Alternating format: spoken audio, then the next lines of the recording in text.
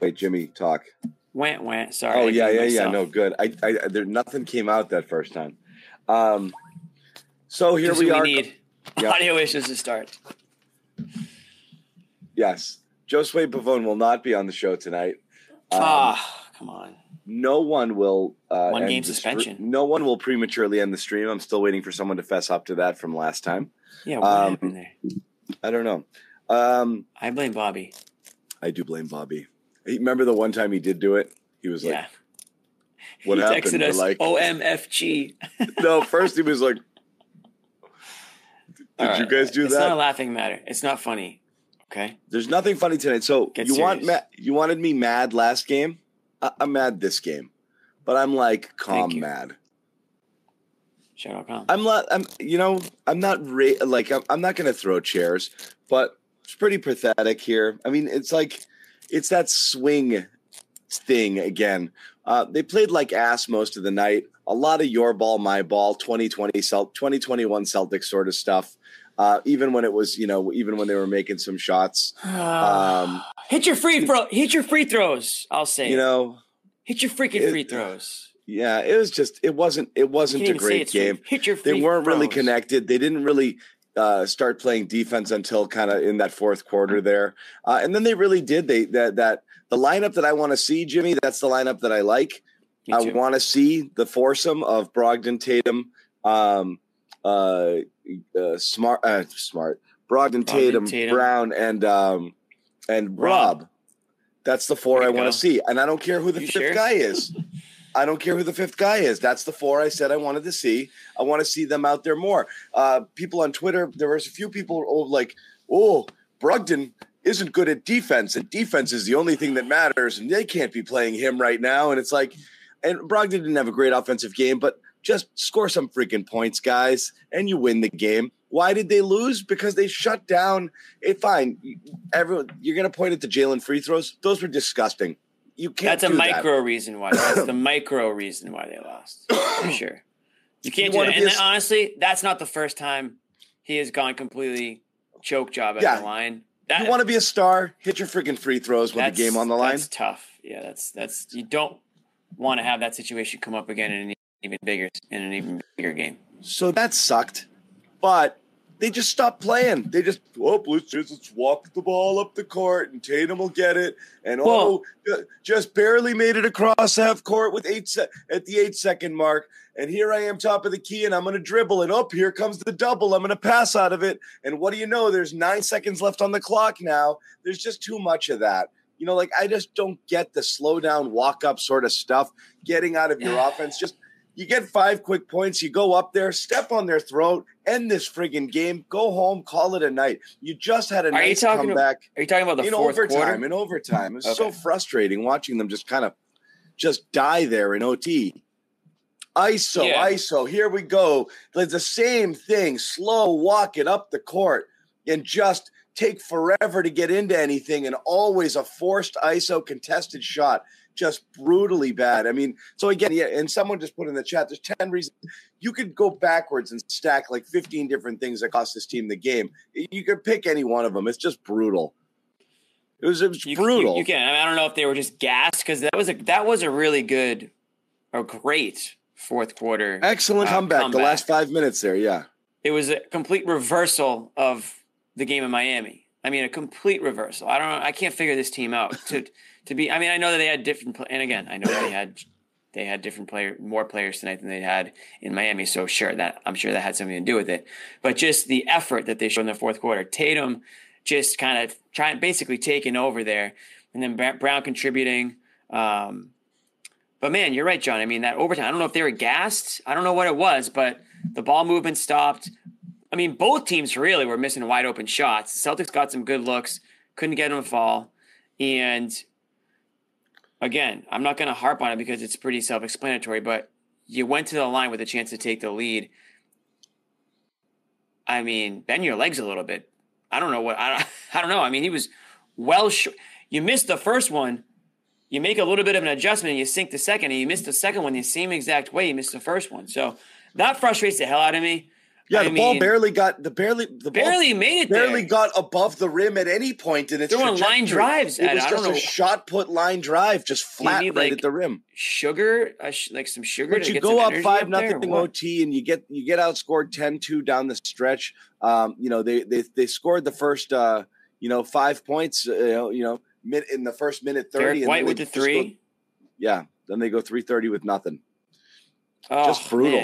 Man, I mean, at home, this is a game they had to win. I mean, are we talking about another stretch here?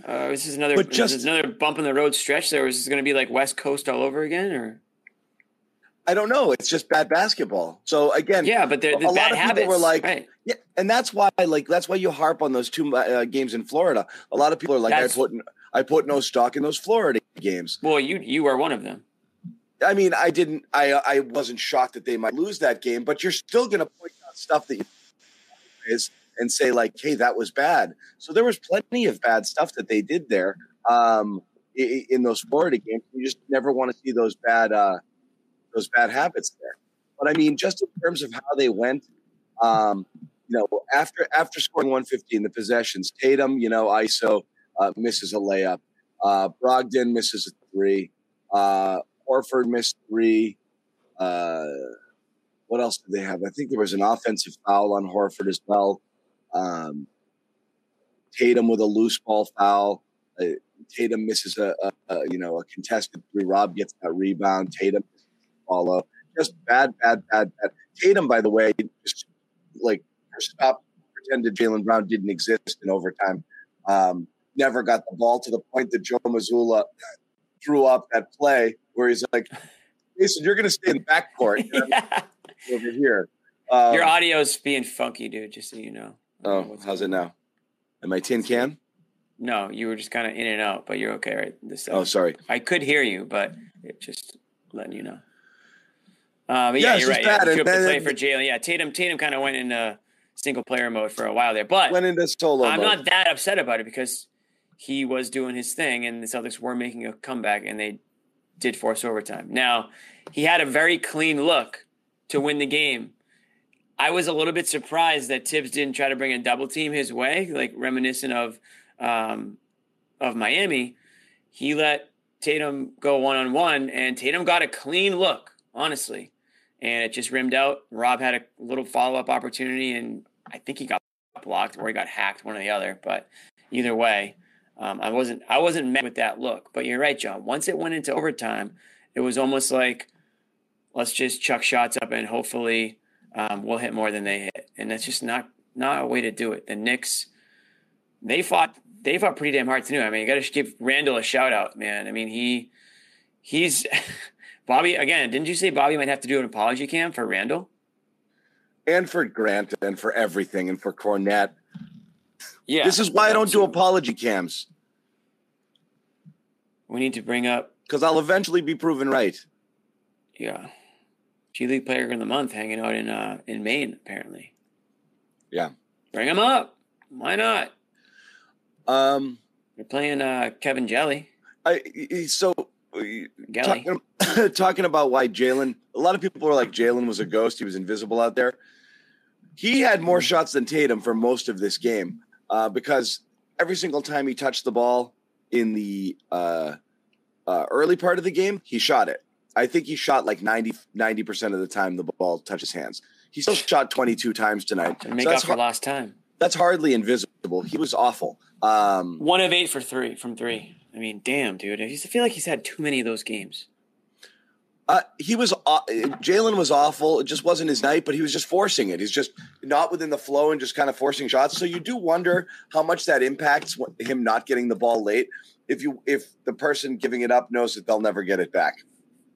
If that's the vibe, and like as soon as they get rid of this, it's just going up.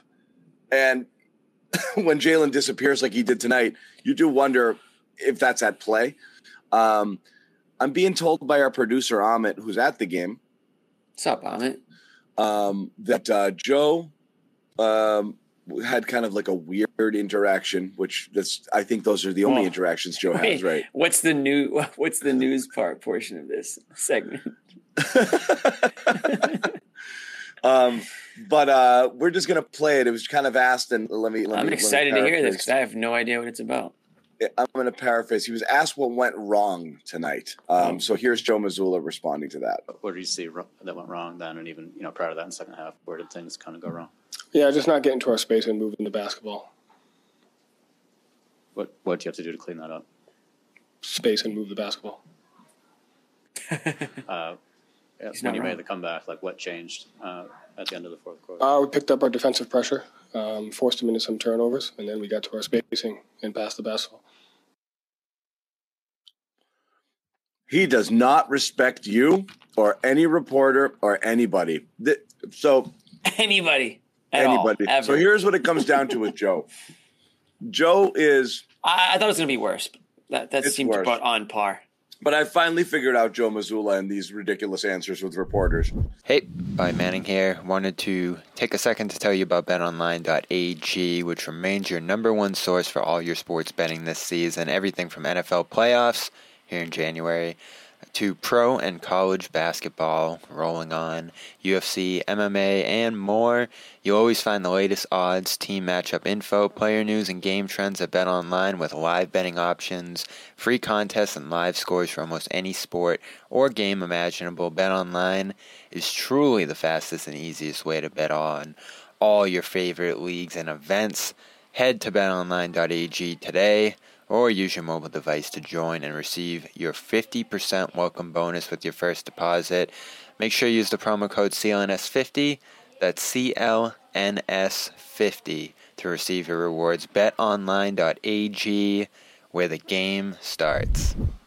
Joe Mazzulla does nothing in life but basketball. He's obsessed with it.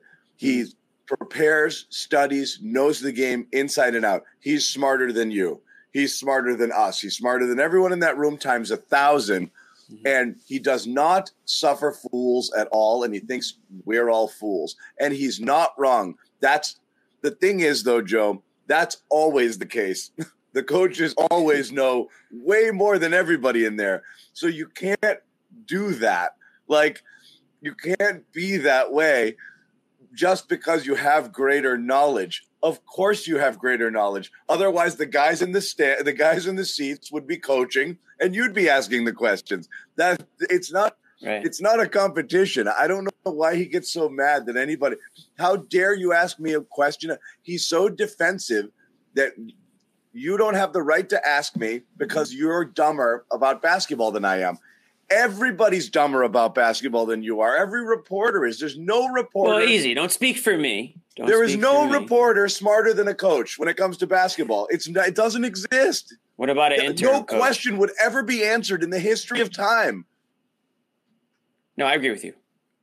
I think Joe needs to not take the questions. Is he taking them personally? Yes. Dude, I know, but it's like he shouldn't, because these guys' jobs, reporters' jobs, is to get answers and then relay that information to the fans. So we're trying to get information. If you want it to be an accurate story, and if you want the facts to be out there, then give the information that's going to help them write the facts and write the story and explain what went wrong. We're asking you an open-ended question, allowing you to tell us where it went wrong out there. If you're going to give us 4 words, then you're leaving it up for the talking heads on the radio tomorrow or on TV on ESPN. You're leaving it up to the reporters to try to figure it out for themselves. So how is that a better avenue to take? By the way, I don't know. I don't know. I mean, honestly, wonder. He actually did call a couple timeouts tonight too, which was nice in situations that were. I thought Joe coached well tonight. I got no problem with what Joe did. I loved what they did down the stretch. The doubling the Knicks, putting a lot of ball pressure on them, trying to get them to rush their offense to get quicker shots so they could, because you're down 10, 12 points with 5 minutes to go. You had to get it going. You couldn't. No, I mean, that Pop is a great, example of just that basketball bully. We get it, you friggin'. You're a genius. You know about dribbling basketballs. You're the smartest guy alive.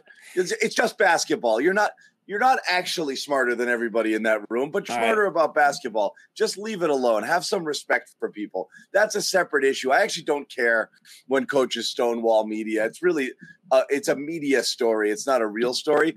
But the coaching story, I know a lot of people are on Joe with the coaching. I thought he coached well tonight because I do think that really – I mean, that's him. That's him saying, we got to pressure, we got to double, we got to get the ball out of their hands quicker. They did a really good job there, and the Celtics did a good job not losing guys on the backside when they were coming there and putting ball pressure and trying to get the Knicks out of rhythm and out of their offense and try to rush their offense a little bit. And they did. They came back just like that. Boom, 10, 12 points. And the comeback was great, and then 5 points to OT. They should have stomped them, but I'm getting more reports from the field, so let me see. What do we got here? Oh. I mean – I need clarity on what this one's about, but Joe was talking about Jalen's misses. Hold on 1 second. And I mean, listen. As somebody who used to be in the media room asking all those questions, I never took it personal when a guy didn't want to answer the question, but I never understood why, because I was like, dude, like, help me help you. If you like this, I'm trying to write this article and accurately, explain what went wrong or what went right or whatever. It's like, I understand that you're competitive, and he's probably mad. I mean, I would be mad too. So it's tough for some of these coaches and players to answer these questions right after a game when they haven't really even come down off of it yet. And maybe there's something a little bit there. But yeah, you're right. I mean, to have, like, consistently be this way, it's not going to end well. It's not going to end well. When it does go bad, it's only going to go worse, because I'll tell you what, there's a lot of media members around Boston that they're going to be here. They're going to continue to be here for a long time, and coaches come and go. And Jimmy Toscano's not going anywhere. Bobby Manning's not going anywhere. I ain't leaving. So just something to think about. But you're dying to talk about the Patriots thing, aren't you? A little bit, but we'll get I'll hold to my it. tongue. I'll hold my tongue. By the way, as an aside, sometimes I do ad reads on the show. I'll do cross-promotional stuff. Andrew Callahan, terrific reporter for the Boston Herald, terrific, with an amazing behind-the-scenes story with Karen Garigian on the dysfunction with the Patriots. You should, one, read it, but two, listen to the pod, because the pod goes even deeper and talks that without giving too much away. It went even far deeper than what they could print, because they had to corroborate every single story 3 or 4 different times. But the anecdotal stuff they heard from extremely well-trusted sources that they couldn't corroborate by getting them confirmed by multiple sources was like jaw-dropping stuff. So like there could be another story behind this once more of that stuff comes out or is corroborated that's even more like, oh my God, it's even worse than the bad, I thought. Anyway. We all knew it was bad, but this is like, wow. Great story. Go listen to the podcast too. Andrew does a good job explaining how they got the story, how many people they talked to, and really gives you a vibe of like, people were just like, what the F is going on here? So if you're interested in that, definitely check it out. It's really, really good. This is Joe talking about, and let me get it loaded up here. The misses at the end of the game, and again, we've got our guys in the field delivering us sound on the fly here as the game is ending. Love it. Here's where else are you going to get that, huh? Where else are you going to get it turned around that fast? Here's Joe on JB's misses. We just spoke outside, but Jalen is a guy who can kind of get down on himself, particularly after missing the free throws. Do you have a conversation with him? I love you, Jalen. Anything more than that, and anything going forward? I love you, Jalen, and I believe in you.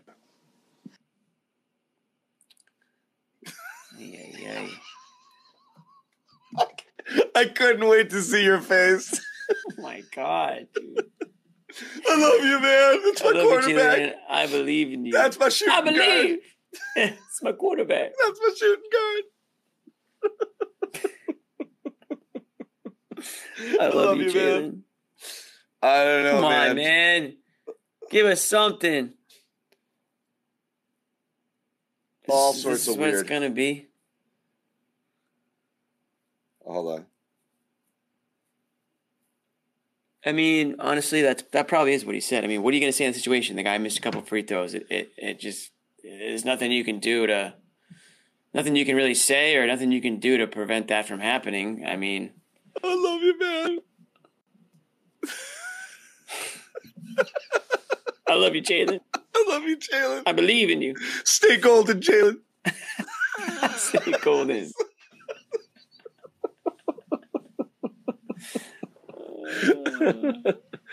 Oh crap! Where is the pod? People are asking. If you go to our Patriots Press Pass YouTube channel, you can watch it there. Obviously, it's also anywhere you can get your podcast: Spotify, Apple. The podcast is called Pat's Interference. See what we did there? Pat's Interference. Like Pat. With Andrew Callahan. But it is available on our Patriots Press Pass YouTube channel where you can watch it and see he and Karen, who broke the story talking about it, for those of you who are asking. Yes, no Pat's talk, Marlon. I apologize. It was a promo. Yeah. Hey, that's fair. It was a big story today. It's big story. It's Pat's or pizza later in the show. We'll get there. But for now, you're right. We'll focus mainly on Celtics. I need more Joe. Someone's got to send me more Joe. Yeah, can we get another clip?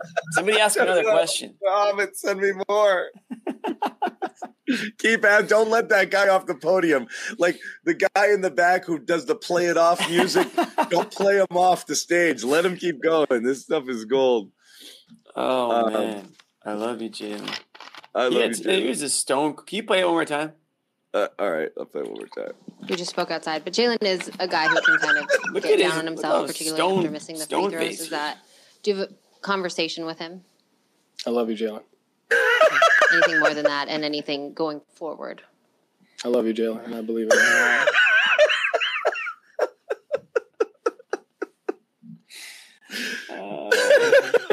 Abby gave it a shot.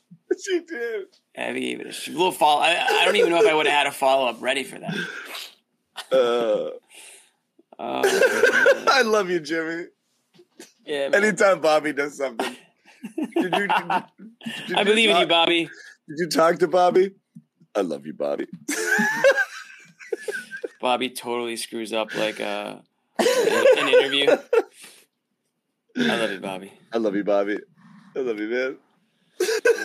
Oh man, I have a feeling Bobby just watched that. I have a feeling he probably didn't get too involved in the questions of that one. I used to pick and choose too. After a loss, I might just be like, "Yeah, I'm gonna sit this one out. I'm just gonna sit this one out." It's a pretty weird one, man. It's a pretty weird one. All right, so I want to know what like. We're not in the killing people portion of the season. They still have the best record in basketball. But are you seeing those little cracks in the armor that worry you about stuff? And that's always what it comes down to. It's like, what do we look at, Jimmy? What does it mean? Okay, I'll tell you right now. And how intensely are you following the chat? How intensely am I following the chat? I'm following it as best I can. All right, I was just trying to match up the audio to your voice, and it wasn't lining up perfectly. Who are the top three people? And if the chat was slicing up blame pie tonight, not just blame pie, hate pie, who's getting the biggest slices tonight? According to the chat, according to the fan base, according to Twitter, according to the test right now. Well, is Jalen one? Jalen is one. You know who another is? Rob? Grant. No, Rob. Rob's I heard not somebody right. saying Rob wasn't right over and over and over. Rob's not right physically. He can barely jump. I thought he played. I thought, but he still effective. played great. Yeah, I know. That's why I would have been shocked. He's still good. Based Grant, on I didn't say Grant because I forgot about him. Yeah, I honestly forgot about him. I really did. So yeah, I guess that would make him one for sure. Did you say anything to Grant after the game? I forgot about you, Grant. I forgot you, Grant. I forgot about you, buddy. I don't believe in you. Totally forgot about you, man. Grant. We're going to talk a little Jalen. We're going to talk a little Grant. We're going to welcome Bobby Manning into the program in a little bit. We're going to do all of these things because we have a little ways to go. But first, we're going to tell you about Athletic Greens, baby. athleticgreens.com/garden. You go there, you get your stuff. Jimmy, you stack it. What, beef organs maybe? Is that what I hear? That's what I stack it. That's what the kids AG1, wash it. I wash the beef organs down with AG1 every morning. So today I actually drank it at the gym today. No big deal. Vitamins, minerals, probiotics, prebiotics, adaptogens. People look that up. They don't even know what that means. But I'll tell you what, the good thing about Athletic Greens is it's your one-stop shop. You don't have to go vitamin shopping. Yep. Okay. And you might say, oh, it costs this much and I can only spend this much. Well, honestly, how much is your health worth? Is it worth enough to spend a couple extra bucks and not have to worry about whether or not you're getting the right vitamins and nutrients every day? Because I think you're worth that. How about that? So for me, it's an easy decision. I know might not be super easy for everybody else, but you can use our athleticgreens.com/garden. You get the 1-year supply. You don't have to subscribe to this. You can do a one-time purchase, test it out, see how you like it, see how your body adapts to it and some of the changes that you'll find. I'm also stacking it, John, with an ice cold shower every morning. I'll let everybody know that little trick. That's a good point, by the way. You're not committing to like a lifetime supply. You get it, you test it for a month or so, you see how you feel. Ultimately, it comes down to what's going to be about $3 a day, which again, if you're trying to piece this together with a bunch of different supplements, shakes, powders, and blah, blah, blah, you're going to be way, way over that money-wise. So as Jimmy said, go check it out, AG1. If you do just that first initial offer and you do it by going to athleticgreens.com/garden, you get that gift on the screen, the 1-year supply, vitamin D and the travel packs, and you get a phenomenal T-shirt because that's how we do it here on the Garden Report. It's budget season still. If you can budget, let's say you put $100 a month towards your health, okay? See if AG1 fits into that and see how it feels. And if you like it, which I think you will, it'll be something that you'll want to incorporate. And you know what it is? It's also a good habit. Create some healthy habits, get yourself into a good routine. You'll start feeling a little better about yourself, and then that might lead to the next thing. All of a sudden, you'll be taking ice cold showers, just like I am. You'll be feeling energized in the morning. You'll hit the gym. You'll have all this free time to do other things in the evening if you can get up a little bit earlier, and take it from there. It all starts with one step. So make AG1 your first step. I love you. I love you, AG1. I love you, AG1. I love you. I believe in you, AG1. That's all I got to say. That's all I got to say to you, AG1. That's all I said. That's all I said. And you get a free Garden Report T-shirt.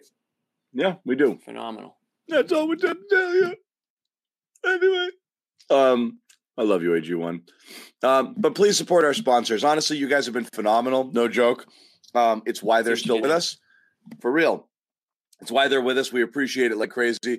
Those of you who did, thank you. And those of you who haven't tried it, check it out. As Jimmy said, it might be right for you. Could never hurt. Give it a little test. See what you get. A lot of smart people take it. Smarter people than us.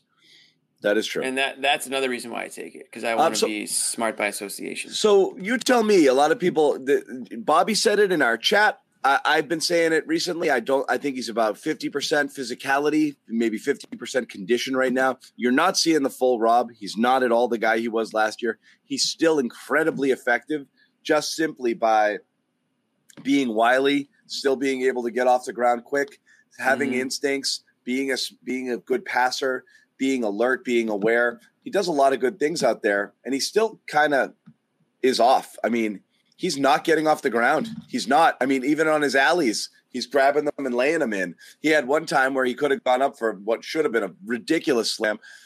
He got out jumped by that other dude, Sims a ton, but that's nothing to be ashamed of. Normal behavior.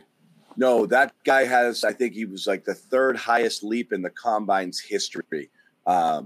Didn't he block Rob? Was that him? Jericho Sims has a 45-inch vertical, and he's 6'10", and he's one of the best leapers in the world. So I mean, that's not a shame. But I mean, you can see Rob doesn't have that get up right now at all, and he was still pretty effective. But he's not even close right now. So you do wonder is how much of this is still conditioning, where he's trying to get his way back, and how much of it is that knee's not even close to 100% and may never be there again. I don't know, because I think even a couple of weeks ago, you could see a little bit more jump and spryness to his game. It looks like he's either conserving energy like crazy because, like, put it this way, Jimmy, if you know you're going out and running 3 miles, you can kind of go at a good pace and be like, I'm running only 3 miles. But if you got to gear up for 5 miles, 8 miles, a half marathon, you're going to start slow and you're going to stay slow because the goal is to survive it. I wonder now that he knows he's starting and he's playing 30 minutes that he is pacing himself. That would be one possibility. The other is something's not right. I don't know. I don't have a damn clue because some nights he does look very active out there and he's jumping around and he's deflecting balls. He's getting opponents out of position. He's drawing fouls. He's throwing down alley-oops. I mean, we saw it against the Heat. And I did say it last year. This commenter is right, but he wasn't right last year, and then he got right. So I'm hoping that's the same thing this year. Yeah, right. So I don't know where he's at either. I think the one thing we all know about Rob is that he takes his time. I mean, he is the Time Lord.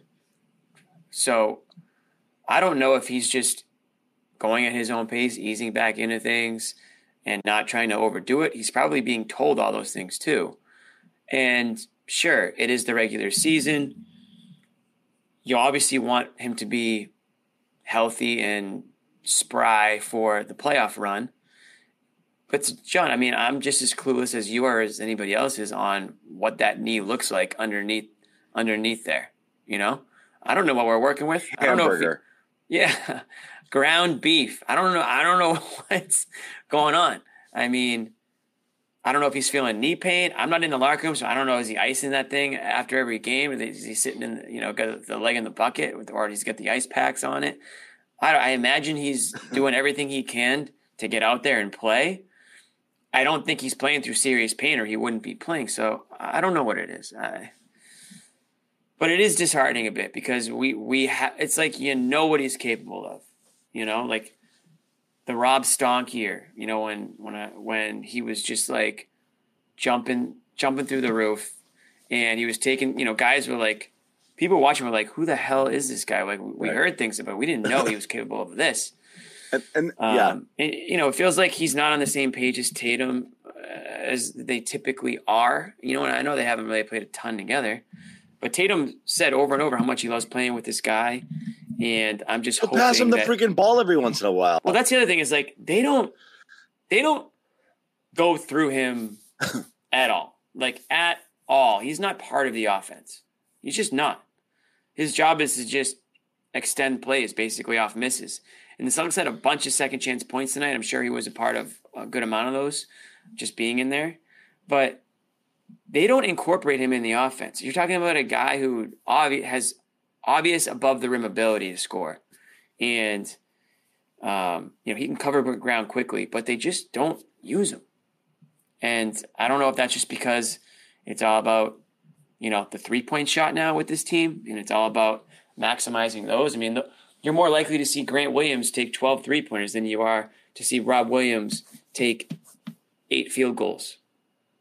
It sucks, but that's just the way the NBA is, I guess, right now. So they're almost not utilizing him to his capabilities. Yeah. You are not, and it is disappointing, but also, again, I just don't think he's entirely right. So I don't know what's going on there with him. Jaylen Brown hasn't been exactly right since coming back from his little groin situation, which wasn't a huge deal. Didn't keep him out a really long time. But he's been off a little bit. Hold on 1 second. I'm looking for something. I know you're looking for something. I can tell. I was, sorry. I'm going to get Bobby on here too, I think. We're going to get Bobby on here too and bring in Bobby Manning. What's up, Bobby? Is he here? Oh, hell yeah. What's up, Bobby? Oh, headband Bobby. I like it. Bobby Beige. Bobby Brown. Yeah, that is my color. What's Gucci? Not a ton of dead locker room. Did you get scolded by Joe too, or was that just everybody else? Not scolded, but did you get the cold shoulder? No, I like Joe's game tonight. I did. It was actually my favorite part. We liked the last 5 minutes of Joe's game tonight. So what do you guys have a problem with otherwise? Nothing. I don't know that there was that much going on in terms of how he coached until they started trapping and forcing the Knicks kind of hurrying up their offense in those last 5-6 minutes when they stormed back. I don't know what he did prior to that. I think most of the. Oh, John, did Joe just John just out? John, you just spazzed. Yes. Am I back?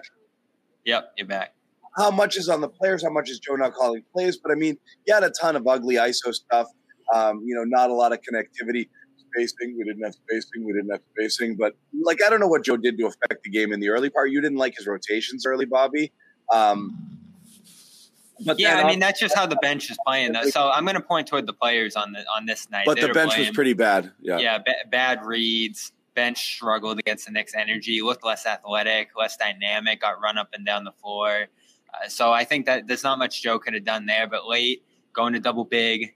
I love the defense. 7 straight stops, including a couple turnovers mixed in there. So I think over 9 possessions, they got 9 stops in a row.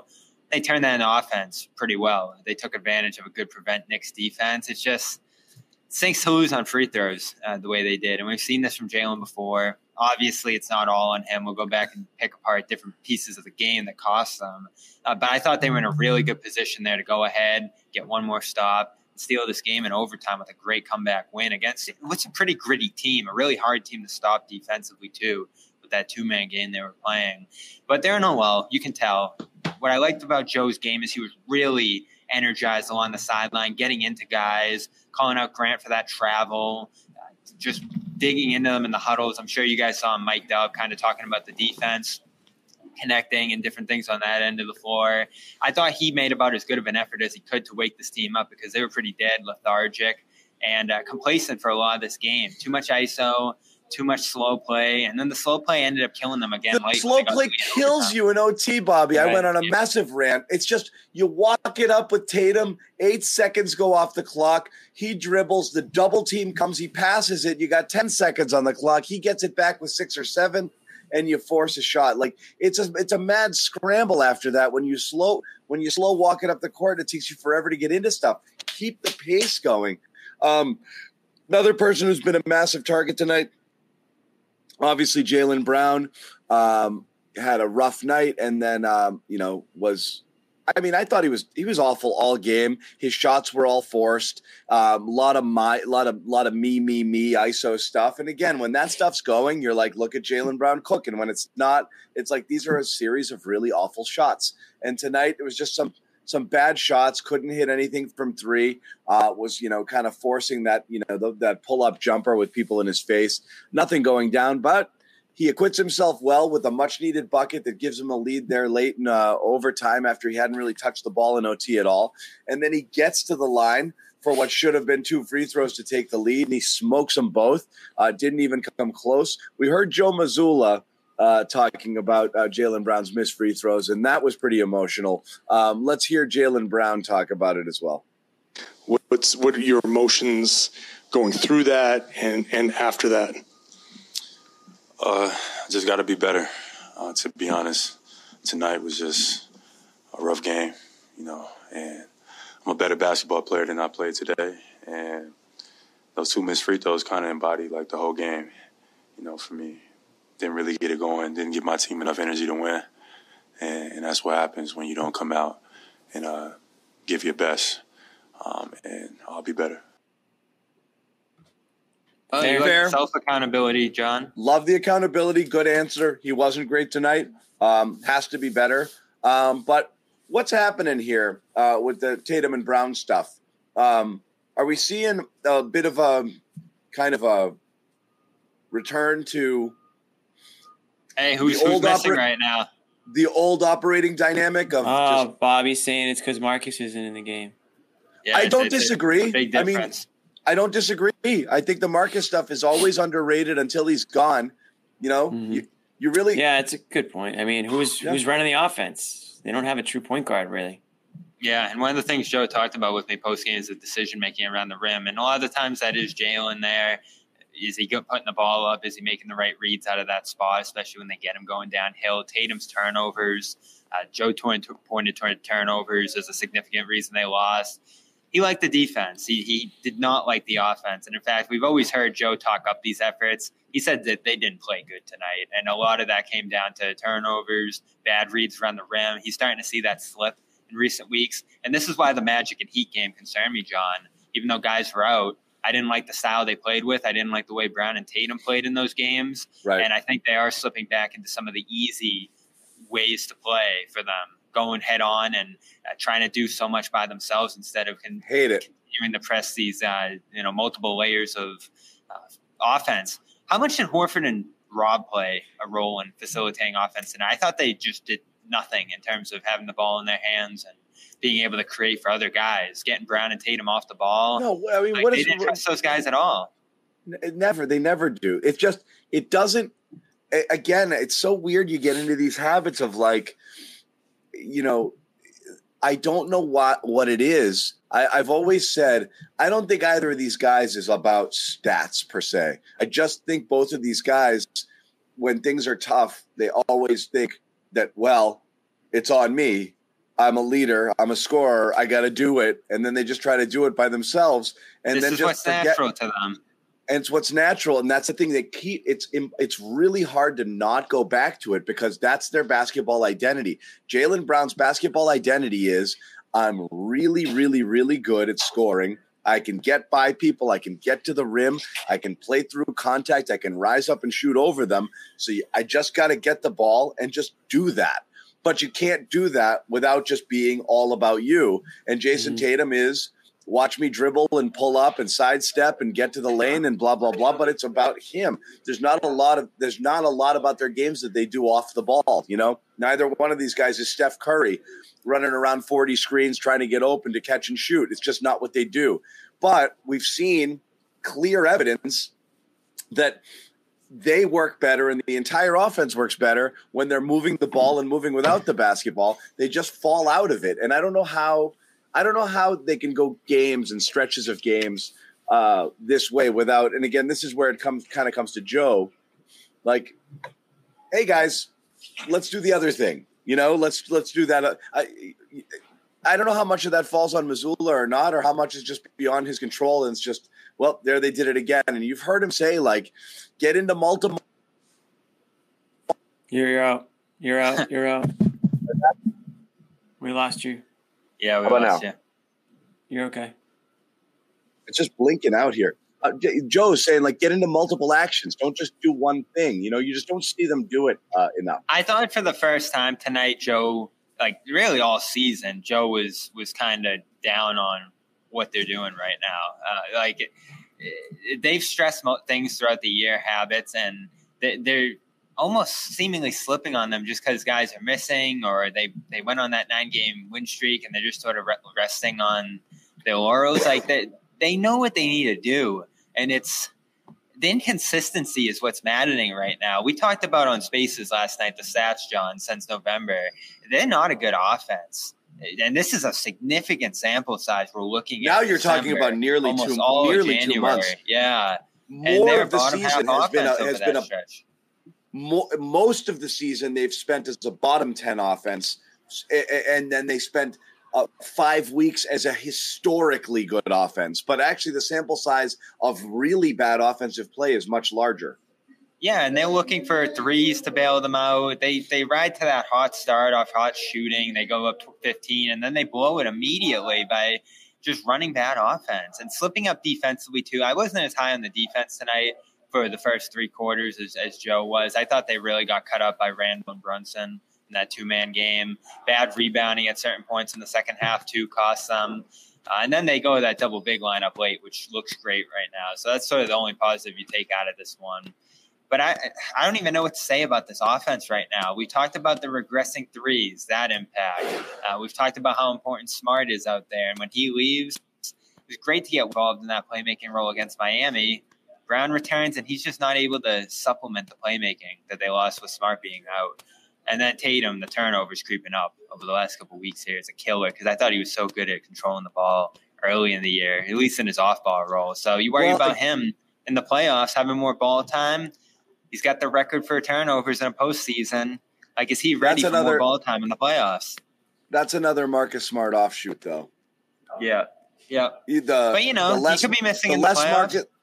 The less Marcus Smart, the more you run the offense through Tatum and sometimes Brown, the more those guys are forced to make plays because they are trying to initiate the offense and they try to get things going and get things going to the basket. The more they get jammed up with a bunch of bodies around them, and the more they force weird passes to places that they can't really go. And so that's, I think, why you're seeing that uptick in turnovers. Tatum's just being kind of put back into that playmaker role. And Bobby, we talked about this last year, just not loving him as like the point forward in the offense running through Tatum, at least in the early part of the year. How about him in crunch time? Oh my, just leaning jump shots again. We've talked about this too. Settling. When they have 22-ish seconds on the clock for the last shot of regulation, they drain it all. Oh, and then he just launches one. Rob doesn't have enough time to put it back. Rob's got the offensive rebound, but there's no time I left. like that shot. He shook the defender and got a pretty damn clean look. And he got a good look, but they had no time for the putback. Yeah, but I know he got blocked, but there was a second and a half more clock than there was shot clock. So in fact, you did need to take that down. I know some of the things they did late were good conventional thinking, even in overtime, holding the ball with the lead. But this team just can't slow down. This team, it never works. It doesn't work. Yeah, it never works for them, and they really let it go in overtime. They took a 5-point lead early, a couple minutes in, forced a couple 5-point lead in the first 90 seconds, didn't score for the next 3 minutes. Brutal. They had this one, even at the free throw line late, which we can keep harping on. There's a million things to really be frustrated with out of this one, and this is one of many teams you could see in a playoff series, and it looks like they're able to make it tough for you out there with their defense and with that offense around Randall. Randall, man, those dunks crashing down on Horford and Tatum. The one on Tatum too, which should have been with his right, but somehow he cups it and just stuffs it in his face with the left hand, was savage. Yeah, he doesn't get enough love, does he, for the year he's having? I think we talked about that. Not from you, no. Spaces. Yeah, the last show, yeah. Not from you, certainly. I don't know, Jimmy. Where you at on this one? On this game? Well, this is why I was so. Me and you. We didn't like the Florida trip at all. Exactly. This is why I said you have to be a little bit more concerned and upset about games like that, because they kind of set things in motion one way or the other. So are you going to create good habits or are you going to create bad habits? Obviously, I hated the way things ended up in Miami. I mean, that was pathetic. I don't care who's out there in the court. But tonight was different because it was like a totally opposite fourth quarter performance from them. They made the comeback. They put the clamps on the opponent and prevented them from scoring. What was it, like 20-something, 5 run or something along those lines, like from the halfway through the fourth quarter, or when they were down 10 points, I think. They come all the way back in the fourth, and I was happy with that performance. But you guys are right. They start playing the clock, right? And they stop playing the opponent. They start thinking about dribbling the clock down and stop moving the ball around. And I was fine with the shot Tatum took because I thought he got a clean look at the end of the fourth quarter there. It rimmed out. So it is what it is. How they tie the game, Jimmy? They're flying up the floor. And who missed the three-pointer? I think Brogdon found somebody for a wide open three. Maybe it was Al, and he missed it. I think that was in the fourth quarter too. So there were a couple opportunities they had. The Knicks went completely cold. But, yeah, in overtime, I think they just ran out of gas. I think they stopped doing what got them there. Joe called a couple of timeouts, credit to him. But whatever he said, clearly didn't quite get through. I know that they did. What's up, John? Nothing. I was gonna ask Bobby a question, but finish what you're saying. No, I mean I don't have anything that more groundbreaking to say. I'd rather hear from Bobby anyway. So Bobby, because we were talking about right when Bobby jumped on the Rob Williams stuff and how he looks, and Bobby has the benefit of being there, kind of seeing it kind of up close and personal. So I want to talk about both Williamses, Rob, who I know, Bobby. We know it was you. I know it was you, Bobby. I love you, broke Bobby. My heart.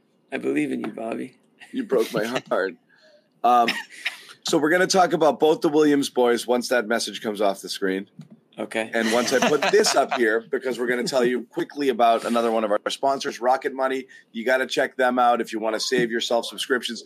We're not saying the company. I'm not going to say the company. But right now, both Josue just got hit with $100 friggin' bucks. Okay, because he didn't sign up with Rocket Money. I did, and I didn't get hit with it because we had subscribed to the same thing, and we're not going to say what it is. $100, one shot, gone, poof. Down sorry, someone could have told you about that, and that someone is Rocket Money. They find your subscriptions, all your active subscriptions, remind you of them, gives you an opportunity to decide whether or not. And the annuals are the ones that are going to get you, boy, because you can look in your bank you don't statement think about them. And see, and you don't think about it, and then friggin', oops, I signed up for Masterclass, $250, bang, right in the face, what? And that just gets you. I'm not saying that can happen. Yeah. So check this out. That's the killer. The annual. You know who got me? You know who got me? BSJ got me. Oh, they did. They got me. Which I got to support BSJ, so I'm okay with it. But yeah, they're paying some of my if I bills, wasn't, Jimmy. Come on, if it was like.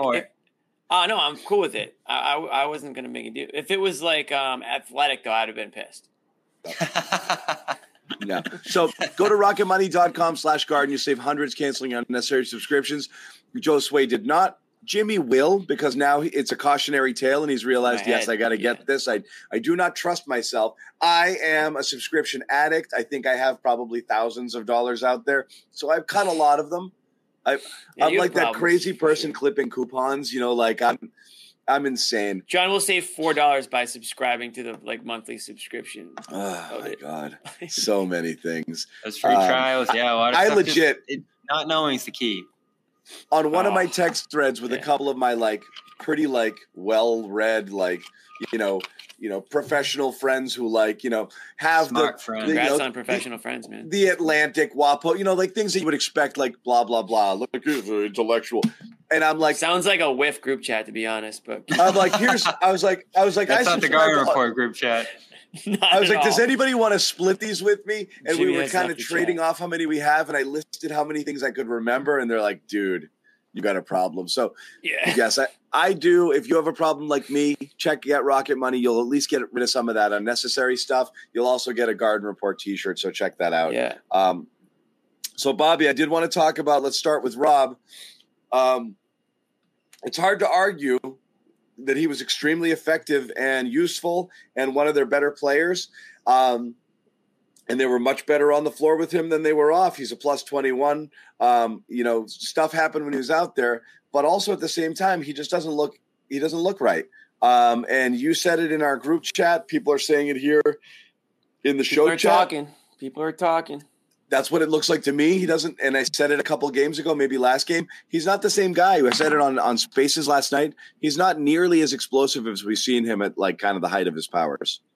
Yeah, and the numbers probably still add up in terms of shot percentage against him being below 40%. He's held that for much of this year. So when he does contest shots individually, he does a good job. It's about getting there, though, and being in that position. And I didn't feel like until late he was in those positions to help on Randall and Brunson around the rim or coming weak side on mismatches, especially when they had the bench units out there with Pritchard and Hauser and guys like that those guys could isolate. But it got better, right? Almost right after I sent that text. He had given up a couple of rebounds to Hartenstein as the Knicks really ramped up their offensive rebounding pressure. I thought he had a tough time defending the defensive glass. But late, he really turned it up, and he was a big part of that double big effort down the stretch that tied this game. I love the interception that turned into a Grant 3 at half court. I love some of the help plays he made down the stretch of the game, some of the trap in the corner. I think he was right there on that Randall turnover. So he got better and more active as the game went on. And I'm thrilled that Missoula put him out there. I was actually stunned Missoula put him out there for that last charge and ended up being the most decisive decision of the game on either end, coaching-wise. I thought that's a big reason I love Joe's game. But in terms of what he looks like, John, you're right. There's just not sort of that flash and explosion that you saw a year ago. And I think it limited him in a couple of circumstances. Offensive rebounding, getting free down the lane. He's sometimes picking guys can stick on him. He's either picking his spots because he's conserving himself for the 30 minutes that he knows he's going to play now that he's back in the starting lineup, or physically he's not right. Yeah. And he'll say he feels good, but we talked about it on Spaces too. He'll have good days and bad days. And physically, I thought he really gutted through one of his less athletic days and still had a good game, which is so, like, again, you said it, John. He's one of the bigger positives out of this one. Bobby. You outscored the Knicks by 21 out there. How can they get him more involved in the offense, or why aren't they getting him more involved in the offense? It goes back to what we've talked about with Brown and Tatum. I think when they have the ball, they don't put him in positions to touch the ball unless it's a lob. Like, Brown's obviously missing a ton of reads out there. We kind of know that he's not the best playmaker this season. And then Tatum, I feel like more often than not, is utilizing him to set up mismatches and just attack those. So it goes back to some of the stagnancy of the offense, whether it's Brown going to shoot rather than going to pass, or Tatum lining up mismatches, which I think is what's caused him to be more stagnant in recent weeks. You just see him going at these small guards again and again, trying to line these up. How many times did the Celtics commit offensive fouls too, trying to line up mismatches? Horford had a big one in crunch time as they try to go at Randall after he picked up the 5th foul there. So these guys they're not focusing enough on movement and activity right now. This is Brown and Tatum. No Because doubt. all you have to do is put the ball in Rob's hands in the high post. He's just going to make something happen. You don't really have to do anything too complicated. And that goes back to what Joe said post-game. If they're getting bored with anything right now, it's making simple plays that they need to do in order to be functional on offense. And how simple is throwing the ball to Rob in the high post? It's as simple as it gets. They really don't have to run anything profound in those spots. And we know how they're going to run their offense. It's player-led. Joe's not super involved. And these guys they know what they need to do. I'll say this. Can Rob once, when he is given the ball at the top of the key, at least get into triple threat position a single time? Just one time. Like, when he does catch the ball at the top of the key, he's literally got his back to the basket, and he's just like, who do I give it back to? You know, it's like it's such an obvious rental. His mind is not in attack mode. Just once. Just square up, man. Make people think you might take a free throw jumper. Imagine if you took a jump shot, Twitter would explode. Celtics Twitter would explode. You at least you can probably count on one hand how many he's taken this year. But he doesn't even square ever to the basket, with the idea of, what if you got some big, stakey, goofy big on you? You think he can't take one dribble down the lane and get up and over that guy? He does it around the basket sometimes. He can do it around the basket. I'm so perplexed. Like, catch it, turn, square, and at least make them think you might actually be thinking of attacking the basket in some way. But even when he does come and catch it, he's back. He's not even looking. It's hot potato. He gets rid of it immediately. It really is. I don't think he's helping himself. I think they're like, I could give it to him, but what's he going to do? You know, he really does have to look. All he's doing is giving it back to the perimeter when he's getting it at the top of the key. He's not standing around looking to do something, looking for cutters. You know, he's not doing anything with it. And he's one of many guys among the role players playing indecisive right now. I wrote about Grant the other day. You saw it again, how they take him out of the corners by closing out. He's hard. A mess right now. Yeah, you see White, the way he plays. I thought he could have been much more aggressive this game, attacking Brunson and trying to inflict some foul trouble on him. He got an early one on him, and then you didn't see White driving or calling for the ball much of the rest of the game. So a lot of these guys can just end up standing around out there and grow uninvolved because they're following the Jays' lead. And I thought this led to a disastrous bench effort in this game. And they put Brown out there with the bench. Did you notice that, John? It felt like Brown was leading the second unit more often this one, probably because they needed Tatum to play with the starters more because Smart wasn't there. I really don't know why. At the beginning of the fourth quarter, it was in there, but I think that's part of their regular rotation. I know that. So you always get two stretches of Jalen with the bench. Late first or beginning of the fourth. Yeah, and so you got it there at the beginning of the fourth, and that's when the Knicks kind of got up to about 12, so that got a little bit ugly. I found Knicks burner. I was literally just going to say, there's Knicks burner. It's so funny you pulled that message. That's why this is so obviously Knicks burner. Yeah, Nick, come out. Come out wherever you are. Come on, Nick. We got you. Yeah. We got you, buddy. Anyone who brings up Bird. So This obviously Knicks burner. Somebody said this team worries me a little bit sometimes. Somebody That's the said thing, in the Bobby. chat. That's what we said on Spaces, right? Like, that's what throws me. The reason I can't ever fully buy in is even when they're playing like world beaters and just stomping people, you can see the reverse. And the problem is we just see them too much. Every team does it, but you can see them go bad so fast and it's so ugly. And you're like, what are they doing? Have they ever played basketball before? You see, and it's all, what's weird? It's almost like an addict is like, can hold on for so long, but that pull is so strong and you could go back.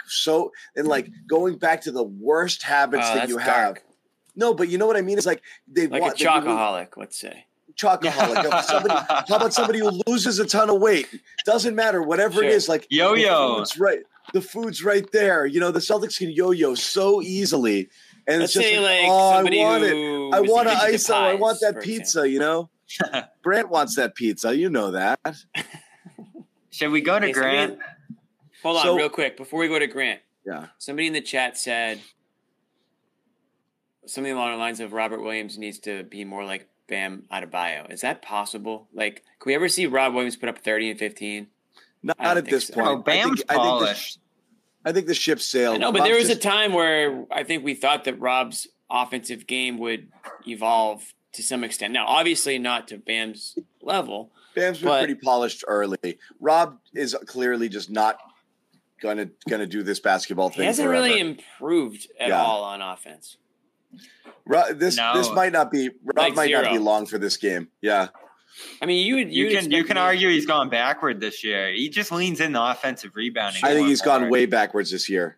I think he was better. I think at this point, I think he was better the second half of 2 years ago than he is right now. Honestly, and the only reason he's not getting as much criticism is because people just don't know if he's hurt or not. But at some point, it's like, all right, what are they gonna? What can they get from this guy on offense? He keeps plays alive.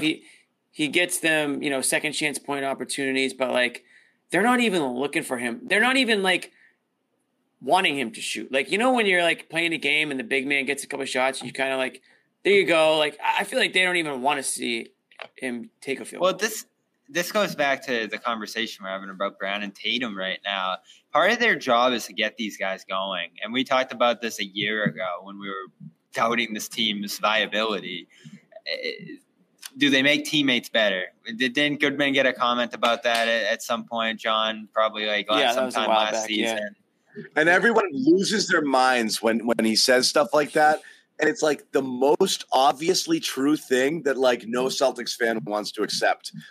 Of course. Certainly Jaylen Brown does not make teammates better. And again, this is my entire beef with him. I don't care that that's the case. I just care that people say otherwise. He doesn't. He just doesn't. He's not a playmaker. He's got tunnel vision. He's just a great, great scorer. But it's very obvious that that's the case there. But when Tatum starts going in that direction too, Bobby, and he gets into that kind of ISO mode, you're right. It goes in that direction. Yeah. One positive you can say though is that they're playing at a high level defensively right now when they turn it up and when they have double big out there. I mean, the Knicks shut off when they went to that lineup. So I want to see more of that. I want to see them continue to build their rotations around that group. And to the trade conversations we've had, having another high-level big to keep two bigs on the floor doesn't seem like a terrible idea right now. This team, John, we're going to get into it, but if they're going to win a championship, given some of their flaws offensively, and they've made enormous strides to grow the offense. I don't think they get enough credit for what they're capable of on that end after looking so bad even a year ago. They're going to have to do what they did at the end of this game to really shut down some games and win big games late this year. And I don't think it's any surprise that they've tried to shift their identity back in that direction once the shooting came back down to earth. They're as good as anybody on that end when they have everybody available. And it's got to be their identity. So, you're looking for defense at this deadline, I think. Another great defensive, big, sizable piece. I'm never looking for defense. Who can really just solidify them as that number one defense. The problem is John. Even if you get the best shooter in the world, we're still going to talk about these problems. You need the best shooter in the world. You have you get the best shooter in the world. A lot of your problems are. Oh God. Well, Hauser right now. You keep telling me Grant is the best shooter in the world. It's too late. It's too late for this, Bobby. And Grant, like these guys, you have the shooters. Brogdon, like you have 3 of the best shooters. You in call the him game. Grant But you got to set them up. Shooter in the game. We'll do, Christian. So that's the problem is you do have guys who can knock down some shots, and you got to set them up. So now we got to start talking about whose problem it is that we're not setting them up. They're on the screen. Doesn't everybody always say surround these guys with shooters and it'll be fine? Well, you're right, Bobby. Statistically, you have between Horford, Brogdon, Hauser, and even who did we just leave out? Grant. And Grant. You have 4 guys shooting over 40% from 3-point line. You have a ton. Yeah, but they're not in the court, dude. They're not earning time on the court to even shoot. I'm talking about Grant and Pritchard. So you might start looking at a bigger problem, which is if you actually have guys. Those guys can't get on the court. What we're saying is, again, if you've got Brogdon shooting 45% from 3, Horford is down. Obviously, he was a ridiculous clip. 42. Grant is still 42. Hauser's down to 39. That is better. That is still better shooting. The problem is those guys were all around 50 for half the season, and now they're shooting much closer to whatever. But you're right. Someone's got to if that's what you wanted, someone's got to get them the ball a little bit more in the right positions to take those shots. They just have to stand in the 3-point line. They're not shot creators. And then someone's got to get them the ball. Exactly, but they're not. Who has the ball the most? Tatum and Brown. So again, it kind of goes back to what Bobby said about maybe Marcus Smart missing is a big factor, and these guys not getting clean looks, not getting the right. Yeah, shots, you can imagine him coming back. You can imagine him coming back in a week or two, and the offense just taking off.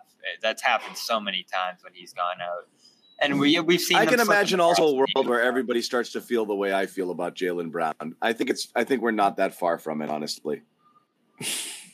You're trying to speak it into existence. I just don't think we're that far. I think people are going to see it. The more the expectations. You think so, John? Raised, people were clamoring him to be named a starter, and some people are going to go that way. I was just going to go there, Jimmy, because you look at how the votes shook out there. 3rd in the player vote. All right, he fell just short.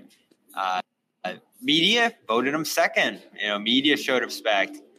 The fans fell 2 million short. They weren't even close to getting him the fan points.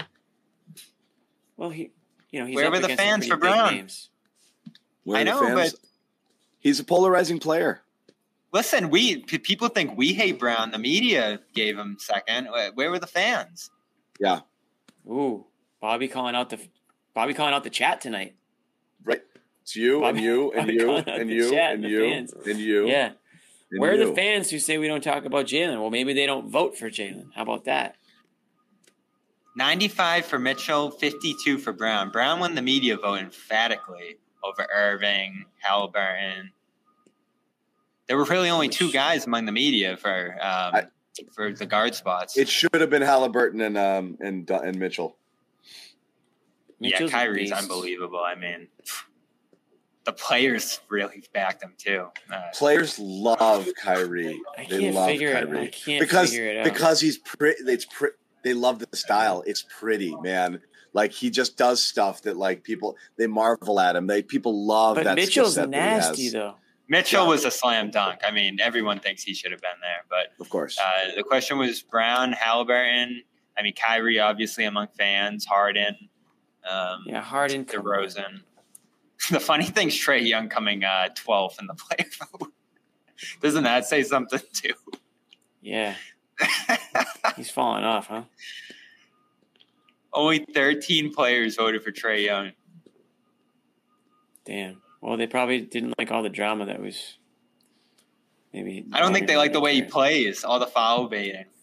Well, I guess that goes for Harden too, and he did much better, but I don't know. Something's missing with Young, and I guess it's good. The players obviously have a pretty healthy respect for Brown too, but the fans didn't show up. I actually heard. I don't know I don't know who it was, but I did hear a Celtics official in the hallway tonight complaining about the fan vote when it came to Brown. Well, there it is. Boo friggin' who. Going back to the what we were Celtics talking marketing about, team needs to. Yeah. Going back to what we were talking about, the shooters. It is interesting, though, Bobby, because we're trying to figure out if it's real or not. And a lot of the, you look at because you look at the percentages and they look good, but you do have to factor in that it was unsustainably high for so long and it's come back down to earth. If those numbers all settle in at the end of the year at like 36, 37% for those guys, which means they keep dropping and dropping and dropping to regress to the mean, then they really are the same team that they've always been, which is, okay, right? Teams want White to shoot. Doesn't matter if he's actually shooting at an okay clip recently. But I don't know. I mean, you still do you have faith that if they just keep doing it and keep playing for the three and keep shooting 45 threes a game and have guys like Hauser and those guys launching them, that they'll be fine? I think they have enough in terms of personnel for sure. Yeah. And you think Brown and Tatum are probably going to improve at some point too. I mean, their shooting this year is really strange, and that's probably something I'm going to follow up on at practice tomorrow. Well, I mean, this is a year and a half of Jason Tatum shooting exactly like this from three, to tell you the truth. So, and it's the third straight year that his percentage has gone down. So, and Brown's had the slippage too since early in his career when he was great from three. Brown peaked that year, then he shot 40%, and then the last 2 years he's dropped again. So Brown has also gone down 3 straight years. So, I mean, yeah, but it's, you dropped from 39, he dropped 4 points. So again, you have to look at the 39%, the 40% season as being the outlier. He's a career 36%, somewhere around that range. He's shooting 33 this year. Shot looks flat, flatter than ever, and it's hurting him on his free throws and his 3-pointers. Yeah, but it's working on his mid-range when he's. What's funny is you almost wonder whether I don't know. I'm not going to pretend I'm getting into the mechanics of shooting. Is Jimmy frozen like that, or he's just been sideways for this long? He's frozen in real life. I was just looking at Twitter. I was reading a quote from Jason Tatum. He's been like that the whole. He frozen. Bobby, I wonder this. Does it make sense that give him a load management night? Jaylen Brown's best shot is that mid-range where he gets way up and he basically does line drive it at the rim. That when he's shooting free throws and when he's shooting 3-pointers, where obviously free throws he's not leaving the ground, and 3-pointers he's not jumping nearly as high as he is on those mid-range, that the flatness of that shot that he's drilling from mid-range is what's killing him from those two spots. It's a fair point. Yeah, that's another good question to ask tomorrow if we just mechanically speaking, because it looks flatter than ever, and I wonder how much of that is just because that's how he's releasing it on those. Yeah, because he shouldn't be contested jumpers. For Tatum, you're looking at the hand, obviously, that he's hurt with, and then you look at the pressure that he probably draws on those shots. He probably gets more pressure than ever before. Early in his career, he was getting all those wide open catch and shoot threes. For Brown, yeah, you do have to look at something technical, I think, there. And I could see that mid-ranger coming into play, how much he's worked on that and leaned into that shot. And the other concern I have there, John, is he's shooting so good from that spot, he can only regress from mid-range. So, there's another point that he could come back to earth from that would further regress his game offensively overall. So, only Durant was shooting better from mid-range, right, to start this year. And I don't think he's Durant for mid-range. Maybe he's reached that level and he's just going to keep rolling there. But you can project a lot of this stuff coming back to her. And I don't think they're as bad as shooters as they've been. They are bottom 5, 10-ish in three-point shooting since that November mark. The reality is this, and the numbers tell the story. Jason Tatum is a horrible pull-up shooter. But it's one of his favorite things to do. So it's just something that he's got to stop doing. Just numbers. He's one of the worst pull-up shooters in the NBA. It's really not a good shot for him, but it's his favorite shot to take. And that's that, last year before the first half of JT, you'd see a lot of that. He was taking it and he just wasn't making it. But that's his favorite thing to do. And it's to set guys up and to hit that and to shoot that pull-up. It's not his thing. It's not his bag. It's not. It's not my bag, baby. they're 23rd in three-point shooting since November. The Lakers are a little bit better over that stretch. Yeah. The Lakers are the worst shooting team probably of like the last 10 years. Pretty bad. Well, historically, the first month or so, they were the worst shooting team ever. Yeah, they were miles. They were like 23% from three for the first like 5-6 weeks of the season or something. It was unbelievable. Yeah, so there's some trends emerging. Yeah. LeBron's all-star starter. Speaking of trends, LeBron's a freaking. I mean, my God, he's in his 20th season and he's ahead of his career averages in everything. That's just not human. He's not a human. He's like Brady. The other night was He's ridiculous, man. Speaking of regressing, Grant Williams, I'm not even giving him $10 million anymore, Bobby. Okay. Wow. I'm making him losing millions by the game here. I'm making him a qualifying offer and calling it a day. He is not getting a $20 million offer sheet, my friend. He's not getting an $18 million offer sheet. I think we know that he's not going to get 20. He's not getting a $16 million offer sheet. He's not getting the bag. Doesn't look good right now. I did hear after that Rui trade went down that Rui had passed up like 12, 13 million from the Wizards. So, if Grant's better than him, they're both sort of shooting for that mid-teens to high teens toward 20 amount annually. So, everybody wants that, right? If you're not a max guy and you're just another guy, that's what you want that second contract to be, right? Hey, I said it, John. They made the right move not doing it and waiting because you had 1 year on the books. And I love Grant. You had 1 year on the books of him being great. You had the second year where it was horrible. Remember I said play him in that Brooklyn series and you just like got off the show? That was where we were at with Grant, first round of the playoffs that year. And then rookie year, he was just kind of a grinder off the bench, just kind of like a defensive specialist. So what is he between those three?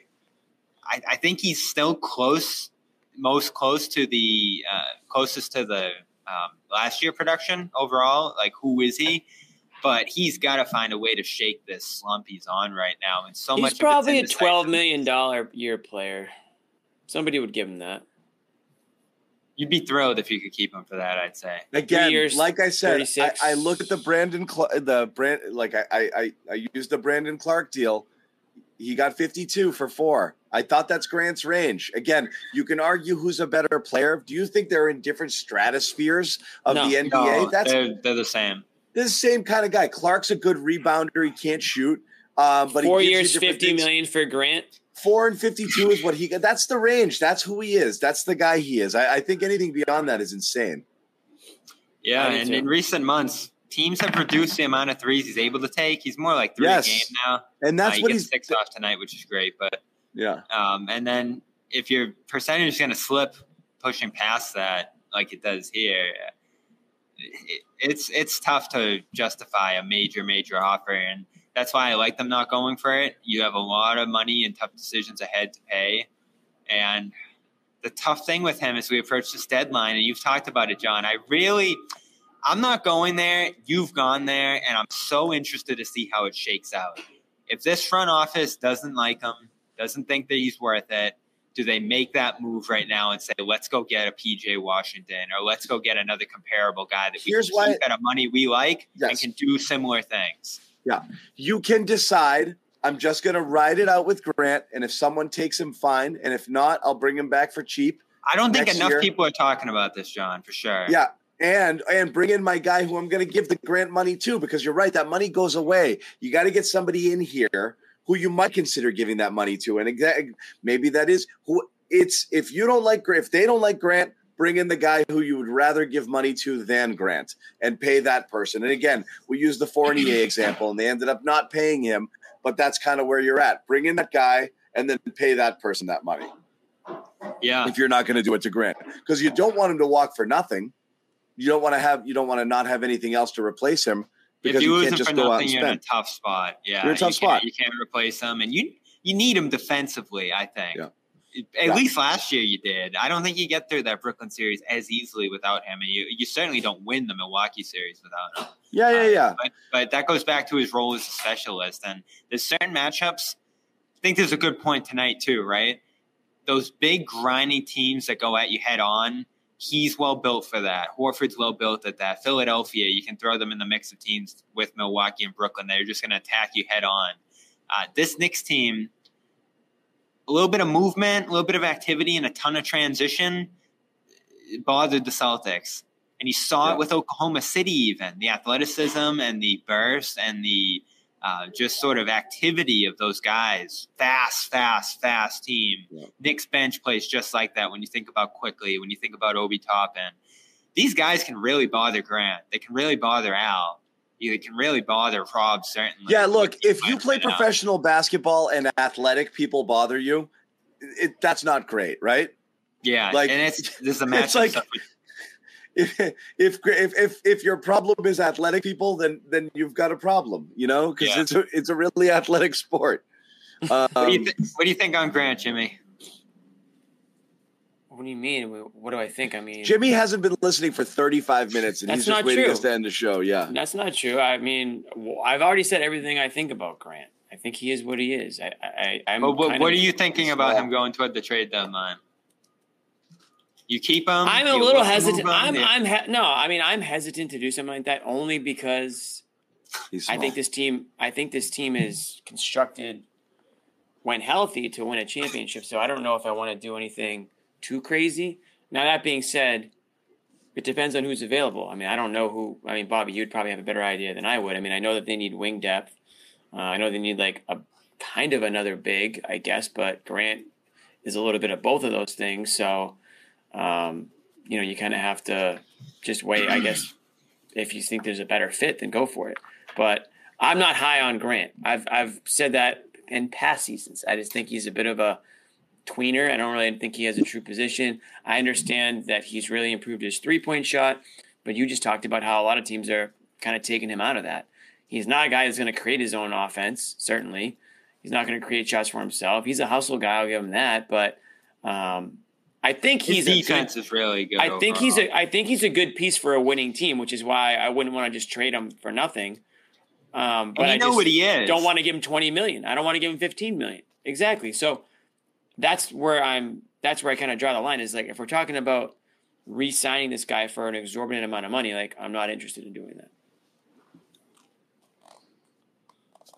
Okay, let's read this comment. Kess. I agree, Kess. We said this. Not serious podcast right now. What are we saying? We're not going to the finals now?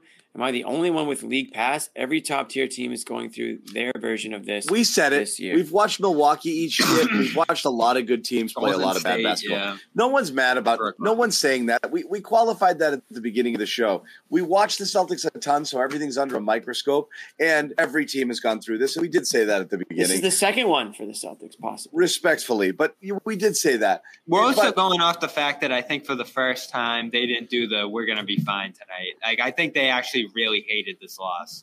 The problem is this. It's their first 3-game losing streak. It's not going to be fine. It's again. No. They played so ridiculously well for a stretch. They've played pretty mediocre for a longer stretch. And at some point you got to recognize that it's not a bad stretch that they just lost 3 games and we're losing our minds. It really is like a month plus of like really inconsistent basketball and bad offense, like objectively bad offense and inconsistent defense. For half the season, it's been inconsistent. And for the first part, it was off the charts, better than we've ever seen and ever could have imagined. And that's greatly offset. If they only played pretty good in the first half, there'd be a pretty frustrated fan base right now. I think it's a little bit of fool's gold with what they did early on. I'm not saying they can't get back there, but they were at a level that was ridiculous that nobody saw coming with an interim coach and a bunch of guys just friggin' knocking down threes at a 50% clip and just stomping people. They've been mediocre or worse for a long stretch of time right now. Yeah, and that's why I want to see them lean back in the defense because we know that they can do that every night. That's why they won 22 with 25 last year, late down the stretch. Is they just killed everyone with their defense. And you saw it tonight late. The Knicks couldn't do anything once the Celtics put that double big lineup on the floor. So I'm glad that they're starting that again. Let's be real. They played 1 game with their starting lineup from last year as starters. So once they get that back, I think the potential's still enormous. I think they're rightfully the favorite in the East. We lost you, Bobby. Did he just go away? We lost his audio. It's just a black screen? Oh, he's muted. No. He's on. No, he's not a black screen. Go ahead, Bobby. Are you watching? You got me now? Yes, we do. It's blinked out for me. Their offensive ceiling is still very high when they do all the things they need to do. Their defensive ceiling, when all their guys are available, equally high. That's why they're the championship favorite. I don't think anyone else has that kind of two-way ceiling. But they're inconsistent. They still have the highest ceiling, yes. They're inconsistent. And I think their record spells that out. Their offensive and defensive results over the last month or two spells that out. And it's great that they have that 9-game win streak. I think that's probably about as good of a stretch as they've played over this recent. Yeah, look, they stretch, sped out. And again, even with a 9-game winning streak, just from a record perspective, forget digging into the numbers because the numbers tell a worse tale. But they were, 21-5 before the Golden State game. And since then, doing the math, what are they now? 35 wins? Yep. Yeah, they're 14-10. 14-10 is slightly above average, gets you a 6th seed in the NBA winning percentage-wise. Okay? It's like what the Knicks have been. It's 26 games and 24 games. Half the season, they've been pretty okay. And that's factoring in a recent 9-game winning streak. Just goes to show you, again, where they've been since the Golden State game, which we all kind of freaked out, me more so than most, freaked out a little bit about. To be fair, ugly. that does go in line with injuries starting to pop up. Injuries starting to pop up, but you also got Rob back. I think Brad's going to do something. I'm going to just put that out there. He's shown that he will. I think they need to do something. It doesn't have to be huge, but it does feel like they're missing a little something in their rotation right now. I also think they need to go watch film from those first 5 games. Well, they practice tomorrow, and we'll be there. Go get him, Bobby. All right, we're going to let Bobby go because he's got to practice tomorrow. And what else are we going to say about this? You really just want to see the next game. Lakers and see how they do. So we appreciate you guys joining us. We got the Lakers on Saturday. Jimmy's got a gig, so he's going to promo it. Where are you going, Jimmy, tomorrow? Wait, I wanted to talk Patriots. Oh, are we? I'm not. Can we do 5 minutes? I got a gig tomorrow at Hunters. Jimmy in John podcast. I'll see you guys. Bobby's going to be there tomorrow, 5 to 8, Hunters in Southie. I'm going to be playing with a buddy of mine. Going to be joining me. Actually, I got a brand new guitar today. That's not coming out tomorrow, but I did get a brand new guitar. I kind of want. Nice. I will be there, Jimmy. I'm free tomorrow. Ooh, there you go. So if anyone wants to meet Bobby, he's going to be at Hunters in Southie. Check out this guitar that I got today. Look at this sexy beast. That is sexy. Yeah. Look at the flame. It's just. Yeah. Do the Chris Guest. Yeah. Absolutely shredded. Patriots. Let's just talk brief. Bobby, you can go. I know you got things. I'm out of here. See you guys. All right, John. I want to get your take on. We did mention it off the early in the show. We mentioned this Herald article.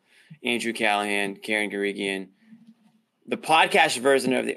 Can you confirm? So the podcast version of this article it's a CLNS podcast. Is that correct? It's a CLNS podcast with Andrew Callahan. Yeah. This is one of the best articles of the whole year.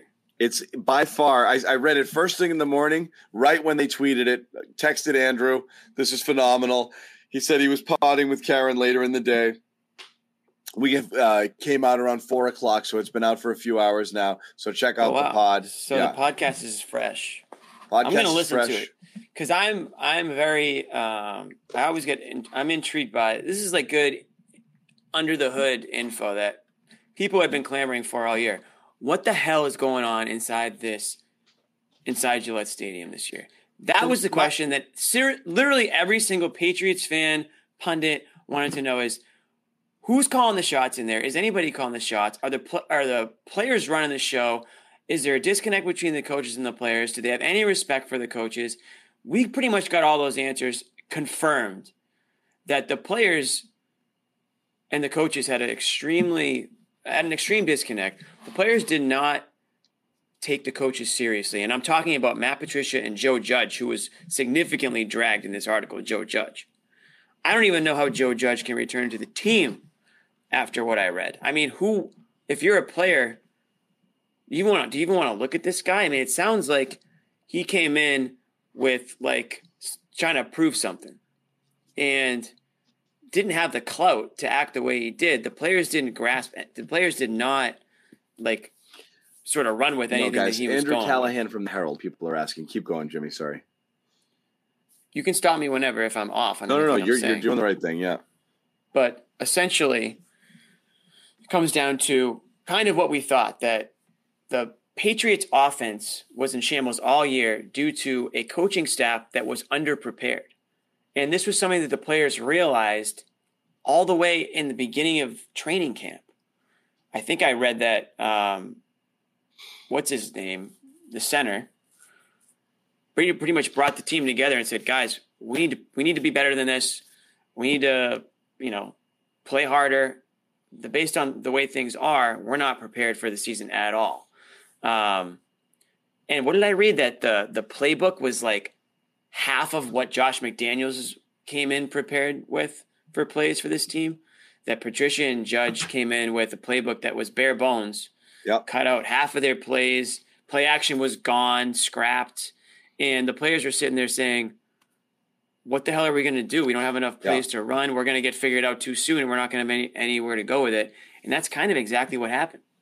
Well, among the nuggets on the show was they installed this Shanahan sort of offense, and neither one had any experience. Then there'd be times in player meetings where they'd be doing stuff, and guys who had played on Shanahan offense teams would say things like, well, what do we do if the defense does this? And they were like, we'll get to it when we get to it. Yeah, we'll cross that bridge. Like that's what you say when you don't have a freaking when you clue. don't have an answer. In my life, I've always thought this, just in terms of like, you work places and everybody kind of acts like they know what they're doing. And I've always thought the true measure of somebody, whether or not they're actually worth a shit at their job, is when you go to them and you ask them a question and if they know the answer or not. When they don't know the answer, they're like, yeah, let me go find that out. You're a fraud. You're a fraud. Well, you can't know everything. The worst thing you could do, the worst thing you could do is not be able to answer questions. Like, I'll have to look into that. If you have to look into it, you don't know what you're friggin' doing. If you're a coach and a leader, and you have to look into stuff. Oh, let me go consult my coaching handbook. Like, you've lost all credibility. So they didn't have credibility to come in out of the gate. They dumped it all down, but the most they dumped it down for themselves because they didn't know how to freaking coach the offense. The most shocking thing, they didn't know how to coach it, and when it was going wrong, and then they wouldn't fix it and they wouldn't adjust it. But the most startling thing is just listening to Andrew and Karen talk about. They're like, we just started interviewing people because we're like, so what really happened? And they were like shocked how many people couldn't wait to talk to them, how much they were saying, and how much everything that they were saying could be so easily corroborated by other people, more than willing to confirm it. So you had a bunch of people in there who sat silent all year long and just took it, and inside they were raging.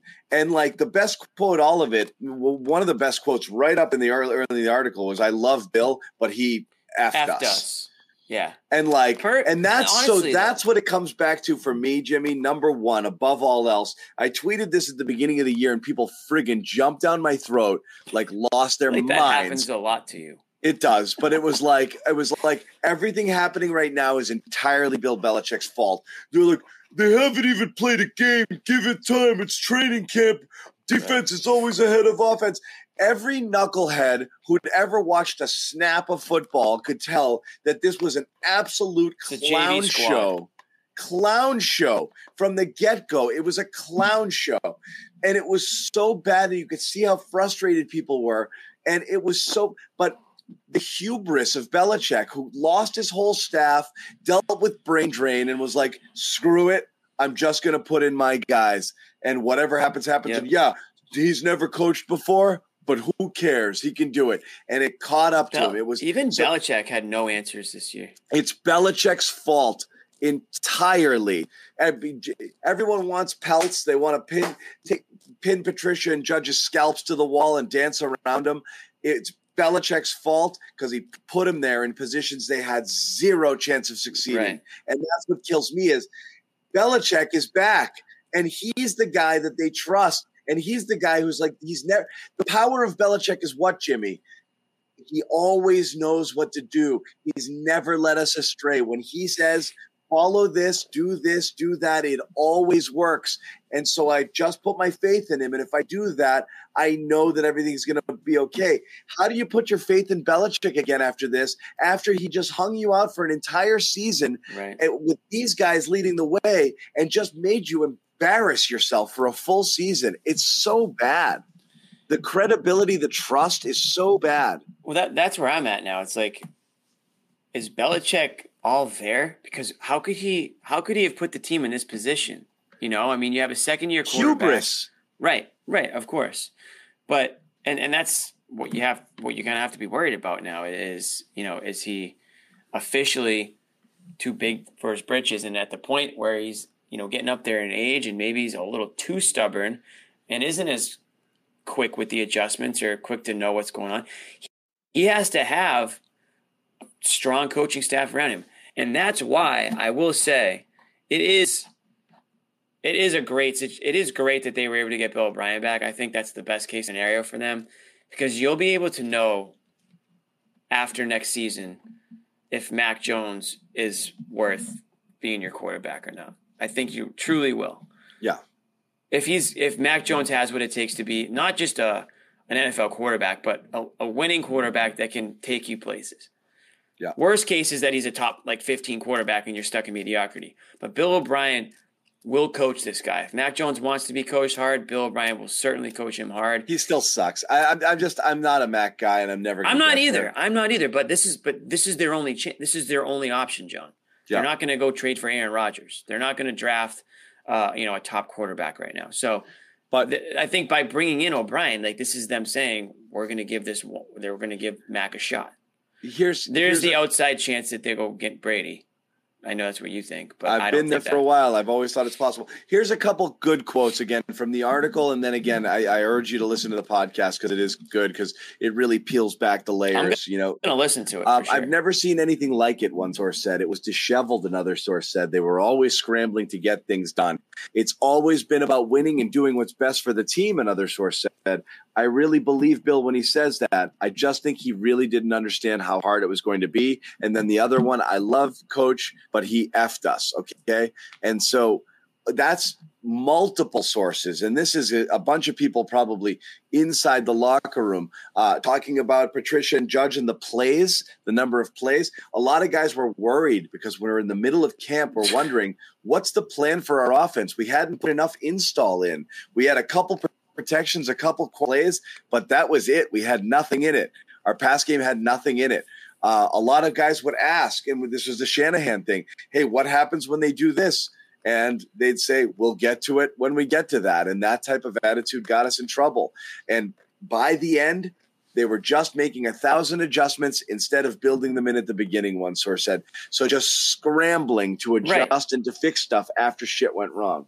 And they mentioned how they just added play action into the game plan on the last game of the season, and Mac was perfect from under center in that. So it's why did it take so damn long for these things to happen? It just, and that's why you have to be concerned if you're a Bill guy. Is this guy still in the right mindset or headspace to freaking lead a team? And why not fire a guy mid-season? The Joe Judge stuff. Here's another great one. Why are they so loyal to Joe freaking Judge? Patricia came under outside fire as the face of the offense. Judge drew increasing criticism from within. Okay, and again, this is extremely vetted source, and this is one where Andrew and Karen said that they corroborated this through multiple sources. Belichick would blast Judge in practice. It wasn't uncommon for Judge and Jones to trade profanity-laced outbursts in practice. Jones' trust in his position coach was non-existent. Mac didn't like him, one source said, at all. And then, as you said, Judge would speak extra loud in meetings, acting like he was the guy, and nobody liked it.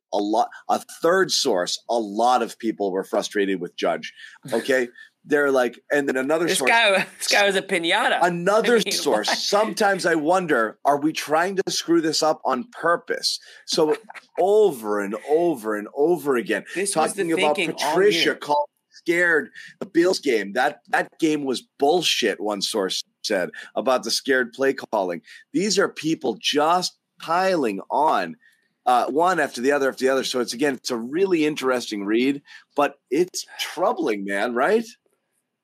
Bill's loyal, man. Bill's probably too loyal. He didn't want to throw Judge under the bus, and when you get fired, if Bill Belichick fires you mid-season, that put the kibosh on your coaching career. You know what I mean? Like, so that probably had something to do with it. But I don't know why he's still sticking around now. I mean, really, obviously he doesn't have the respect of the players. I mean, those quotes are unheard of. Really, I mean, when do you get stuff that scathing unheard of? And again, you can't. And so again, I want to stress the thing I said at the top of the podcast for anybody.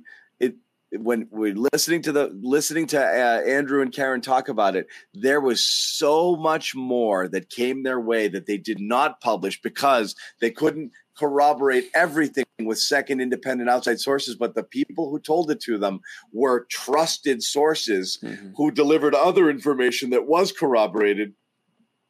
They just couldn't corroborate every single one, but the anecdotal stuff that they were hearing on top of that, tons of it was like, no way that happened. Did they unleash any of that in podcast? Or no, just kind of hinting that like it was shocking how far it went beyond what was printed. So this is tip of the iceberg. So what's going to happen then? I mean, Patricia's still involved. You got to get those guys the F away from everything. I'm actually stunned. You got to get him upstairs, right? I'm stunned Judge is going to the Shrine Bowl and he's still part of things. He's not coaching anything, but he's still present, which is surprising to me. Yeah, based on that article, it's very surprising to me. I mean, if you're telling me that Mac and Joe Judge were just sharing,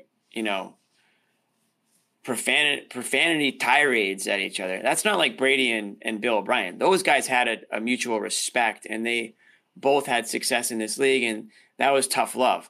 It sounds to me like Mac and Judge just hate each other, or at least Mac hates Judge. Like, how is that conducive to freaking winning? It's obviously not. They're freaking horrible all damn year, and they were miserable, right? I mean, that looked like a miserable team from start of the year to the end of the year. This article just confirms everything that we thought. I mean, those guys did a ton of work in order to get those confirmations. I'm glad that they did, because it kind of validates everything I thought and everything we said. And you need it out there, honestly, because I mean, again, not to somebody has to keep him in check. Not to get all journalist preachy, but Andrew talked about at the beginning. There's a lot of people out there on Twitter, and these are the Patriots blanket binky, fans that are like, as soon as something negative is said, it's hiding behind anonymous sources. Guys, this is the point of journalism. You're trying to hold power to account. You think if 3 players really wanted you to know how stuff was going in Foxborough because they thought the story needed to be told, that they could come out publicly and do it and then show up to Foxborough the next day and be like, "Hi, Bill." Right. You can't do that. Like, you can't do it. I sent a link to my buddy Chris, and he goes, "Oh, I don't see any named sources in there." I'm like, dude. He's like, this is literally how journalism works. I'm like, find me an article with named sources. That's just not. It's never going to happen. Like, if you're holding power to account, the people who are speaking are taking tremendous risk even speaking to you. You know why? Right. They're trusting. You know why half the time what's most annoying is, yes, you have media that have agendas. You have media that are compromised in the sense that they get played by the sources, and you've got transactional journalism, which has screwed people up, and you've got bad journalism, which is loose, meaning I heard it third hand, and I'm jumping out on it. Yeah, exactly. Just toss it out there. You've got that, and that discredits good journalism. And good journalism is talking to people, corroborating it, sharing your sources with your editors, making sure everything's been vetted before you let fly with some stuff. But the reality is, every time one of these quote unquote hit pieces come out from legitimate sources, the reality is the stuff they heard. And Jimmy, we worked in media. The stuff we heard that we didn't talk about and didn't print is 10 times more than the stuff that gets out there. When it gets out there, you actually feel pretty solid about it if you're credible. But the stuff you hear circulating, the anecdotal stuff from loose sources and loose talk, It's pretty significant. So again, they say it was way worse than what we were able to actually print. Right. And pretty substantial what's going out there. It's usually worse. The story is usually even worse. And you know what? Like, I believe everything in this story specifically because, I mean, Callahan's one of the great, younger, newer writers, but Garigian's been doing it forever. She's one of the best. And she's got a ton of connections within the organization. A ton of sources. People talk to Karen. Tons of people. When I was on the beat, I was always watching her talk to whoever she wanted to. I was like, damn, she's awesome. She's and awesome. All of her stuff's been awesome for years and years and years. Why would she doesn't need to make something up. You know what I mean? Like she doesn't. Has she ever proven to have an agenda? Why would you assume she has one now? Right. She doesn't even do the media. She doesn't even do TV or radio. She just does her job and she crushes it. So that's why I was, I don't even question for a second anything in those articles. I don't care that they're unnamed sources. And also it's all very believable. You can watch the damn season. It wasn't like the players were hiding their, dissatisfaction with the outcomes of these games and the way it went about. I mean, just talk to them after the game. Yeah. I mean, they were pretty forthright with it. Yeah. What is interesting also, Jimmy, is, we've covered them. And again, Jimmy and I worked together at NBC Sports Boston. We covered a Super Bowl together back in 2015. Dude, 8 years ago. Can you believe that? I know. I was just remembering that run. I mean, I was fortunate and got to cover so many of those times, but we had a really good one. We covered that one against the Seattle. That was so good. We had such a sick set. It was a great set, great experience, great coverage. The favorite game, the best game. The best Super Bowl of the entire run. Maybe of all time. But we've been down to Foxborough a ton of times. Again, what's interesting now is because they run such a tight ship, you would never get these types of leaks. You might get one guy stepping out. You had 2009 one year, and that was like everything went bad that year. They lost control of the ship. You had the Dallas Thomas and the Jetsons and the late for practice and the snowstorm and all of that stuff. Like that whole season was off, and you could tell they lost a little. Yeah, they lost a little control, but it's rare. Thomas. Yeah, if this many people wanted to come out and get that story out there, that means there was a lot of people that were like, I'm really, really, really concerned with what's happening here. And I really think people need to know this because, and again, this is what sucks when you're under the Patriots' veil of silence. They don't talk about injuries, so a lot of people think players are wusses for not getting back early, and the players hate that. They don't talk about stuff that goes on the scenes. They don't explain. They don't ever give explanations for who did what bad or hold people accountable. They just stonewall everybody, and the players are like, so everyone thinks I suck. Like it wasn't me who sucked. It was this guy. Like how the hell was I going to do it? So who's the running back? I'm already blanking on his name this Ramondre. year. Yeah, I mean, they talked about that in the article, how he had like 100 or 200 more carries than the next guy. Yeah, they ran him to the ground. They had no. That was their only play call, I think, in the book. Handoff. 2nd and 19, draw play. Yep. You know what I mean? Yep. Brutal. So yeah, you're right. They wanted it out there, but I'm a little worried, Jimmy. I don't think Jim O'Brien fixes it, and Bill O'Brien fixes everything, and I still think Mac. I still think Mac is – I mean, I think middle of the pack is the ceiling for Mac. That's the thing. But don't you think you'll know after this year? Don't you want to know? Here's the thing. If they had the Miami Dolphins like weapons package, or like, if they had – They need to get another guy, yeah. For if they had stuff around and then you put but the thing is, Mac can go out with O'Brien next year, and they've got and Jacoby Myers leaves, and they're left with Tyquan Thornton, Kendrick Bourne, and Devontae Parker, and some crappy third-round receiver they get that they'll never play. And that's what he's throwing to with those friggin' two tight ends. And by the way, Hunter Henry's the worst starting skill position player in the NFL. So if he's back with Jonnu, if that's what you're – how are you going to judge that? The offensive line, I mean, two of those guys played well. Somebody. Two of the offensive linemen played well, Andrews and Onwenu. The other three played well below replacement level, like well below replacement level. So you need an overhaul on the line and every skill position except for running back right now. So, and if you get all of that, great. Then play calling, and then you can see what Matt can do. But what is he supposed to do with what he has right now? How good can this offense be with this personnel? It's terrible. They're terrible. No, I mean, I agree. Terrible. I think they're going to have to get another receiver in some way, shape, or form. But I think regardless of if you're just going to look at the box score, then and make a determination on Mac Jones, then that might be difficult. But if you watch the games and you see, again, if it comes down to Bill O'Brien's, additional play calling, something that's more suitable for Mac Jones, you get an idea of what this guy's at least capable of. And you can probably say, okay, well, if he had another wide receiver, if he had a big target in the red zone, maybe he completes that pass. If he's still wildly missing receivers like he did this year, or if he's looking scared in the pocket like he did a ton of times this year, then I would say then he's just not good enough or whatever. But I think you're going to get a bigger picture of whether or not, and again, this is at the end of the day, you're trying to win. You're trying to go to a Super Bowl, win a championship. I know that we're very, very far away from that right now with the Patriots, but that's the idea. It's a quarterbacks league. I mean, look at the quarterbacks that are in the AFC and NFC championship this year. They're all young guys. I think it's the youngest since 1997 or 6 or something like that. In fact, I saw that stat. I know it's a fact. It's the youngest 4 quarterbacks since 1996, and that was when it was Bledsoe, Favre, or something like that. There are a couple other young guys. So it's a young quarterbacks league. You have to have one.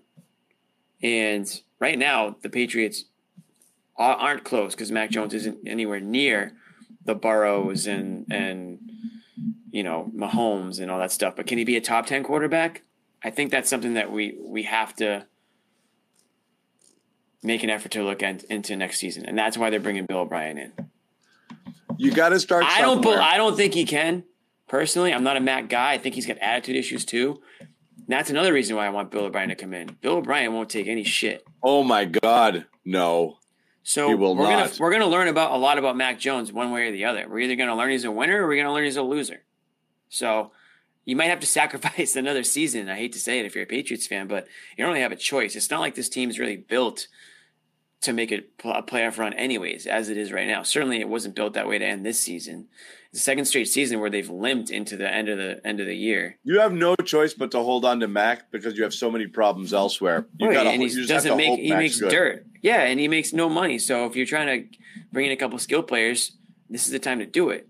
And right now, they could certainly use some. I mean, the guys they brought in, you already mentioned, Jonnu Smith and Hunter Henry, 2 complete busts that they paid a lot of money towards. Aguilar's gone, thank God. He didn't do anything. I actually like Parker. If he can stay healthy, I think he's a guy that can do something. I don't know what's going to happen with Myers. And after that, it's pray for rain. I mean, Bourne, he's done, right? Oh, he's back. He's got one more, but he's in the doghouse. We'll see if he even makes the roster at this rate. So I don't know. I think Bourne's going to end up being their best receiver next year. Truthfully. He's good, but they don't freaking play him. So I don't know what's going to have to happen. And you get on Bill O'Brien's good side. But also, we still don't know where's Patricia going to go. Why is Judge still employed? These are just crazy, crazy, crazy things. So you're right, though. You can't have Judge in the building. Not after what I read. Huh? Not after what I read today. I don't know. You cannot. I don't think you can have him in the building. I don't know why would they want to? Yeah. Bourne's back next year at a pretty manageable number. So he's a good bargain, actually. I remember when they made that signing. Everybody loved that signing, the Bourne signing. Yeah. Not a lot of money, a guy that can have an increased role. That's why it's so befuddling. Their usage again. Is it just stubbornness by the coaching staff? Oh, this guy wants to be Terrell Owens, or this guy wants to talk. Then he's going to sit in the bench, and we'll bite our nose off to spite our face type of situation. Every time they put this guy in the game, he was effective. Bourne. Fun stuff. Good article. Good podcast. Good conversation. I need to get all that off my chest. Thank you. No, at least there's something to talk about regarding the Patriots because I found this season to be just pathetic and dull and really hard to get excited about anything because you knew where it was going early and it was really hard to get into it. So, yeah. There's something to be said for kind of starting anew. And the problem is you really started anew 3 years ago and you're not really much farther along. So you kind of wish you could get there, but we'll see what happens. Anyway, we're going to wrap. This was the Patriots portion of the Garden Report, the Jimmy John Patriots podcast. Yeah, that was a little Jimmy John preview, I guess. A little Jimmy John preview. So we'll check that out. Coming soon. We'll get back to Celtics on Saturdays. Again, Jimmy's got a gig on Friday, so make sure you check that out if you're in the South Boston area. Yeah. 5 to 8 at 5 to 8. I usually play till 9 at Hunters. It's called Hunters. It's in South Boston. Great food. If you guys just want to go and grab a quick bite, I would highly recommend. The chef, I think I said this before, the chef of Hunters, Chef Lambo, we call him, he beat Bobby Flay on Bobby Flay's television show. His gumbo beat Bobby Flay's gumbo. It's unbelievable, and they sell it there. So if you're, it's kind of gumbo weather. You know, it's cold out there. You know, you're going to want to just have some Southern comfort food. It's the place to go. And then I'll croon. I'll croon for you. There it is.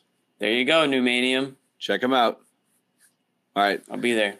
Good night, guys. Thank you for watching. Celtics lose. Bruins lose. Patriots are losers, but things are trending up. But I still love you, John. I still believe in you. I love you. Should we get it one more time? Where is he? Where is he? Oh God, I wonder if Bobby was in on that. He definitely was. We should have asked him about that one. Oh man, I missed it. I wish we had. It was freaking so priceless. Let me see if I have it. Yeah. We just spoke outside. But Jalen is a guy who can kind of get down on himself, particularly after missing the free throws. Do you have a conversation with him? I love you, Jalen. Anything more than that, and anything going forward? I love you, Jalen, and I believe in you. I love you, Jalen. I believe in you. Oh man, Joe. Thanks, Coach. Thanks, the coach. Anyway, good night, guys. We'll see you guys. On Saturday. Take care.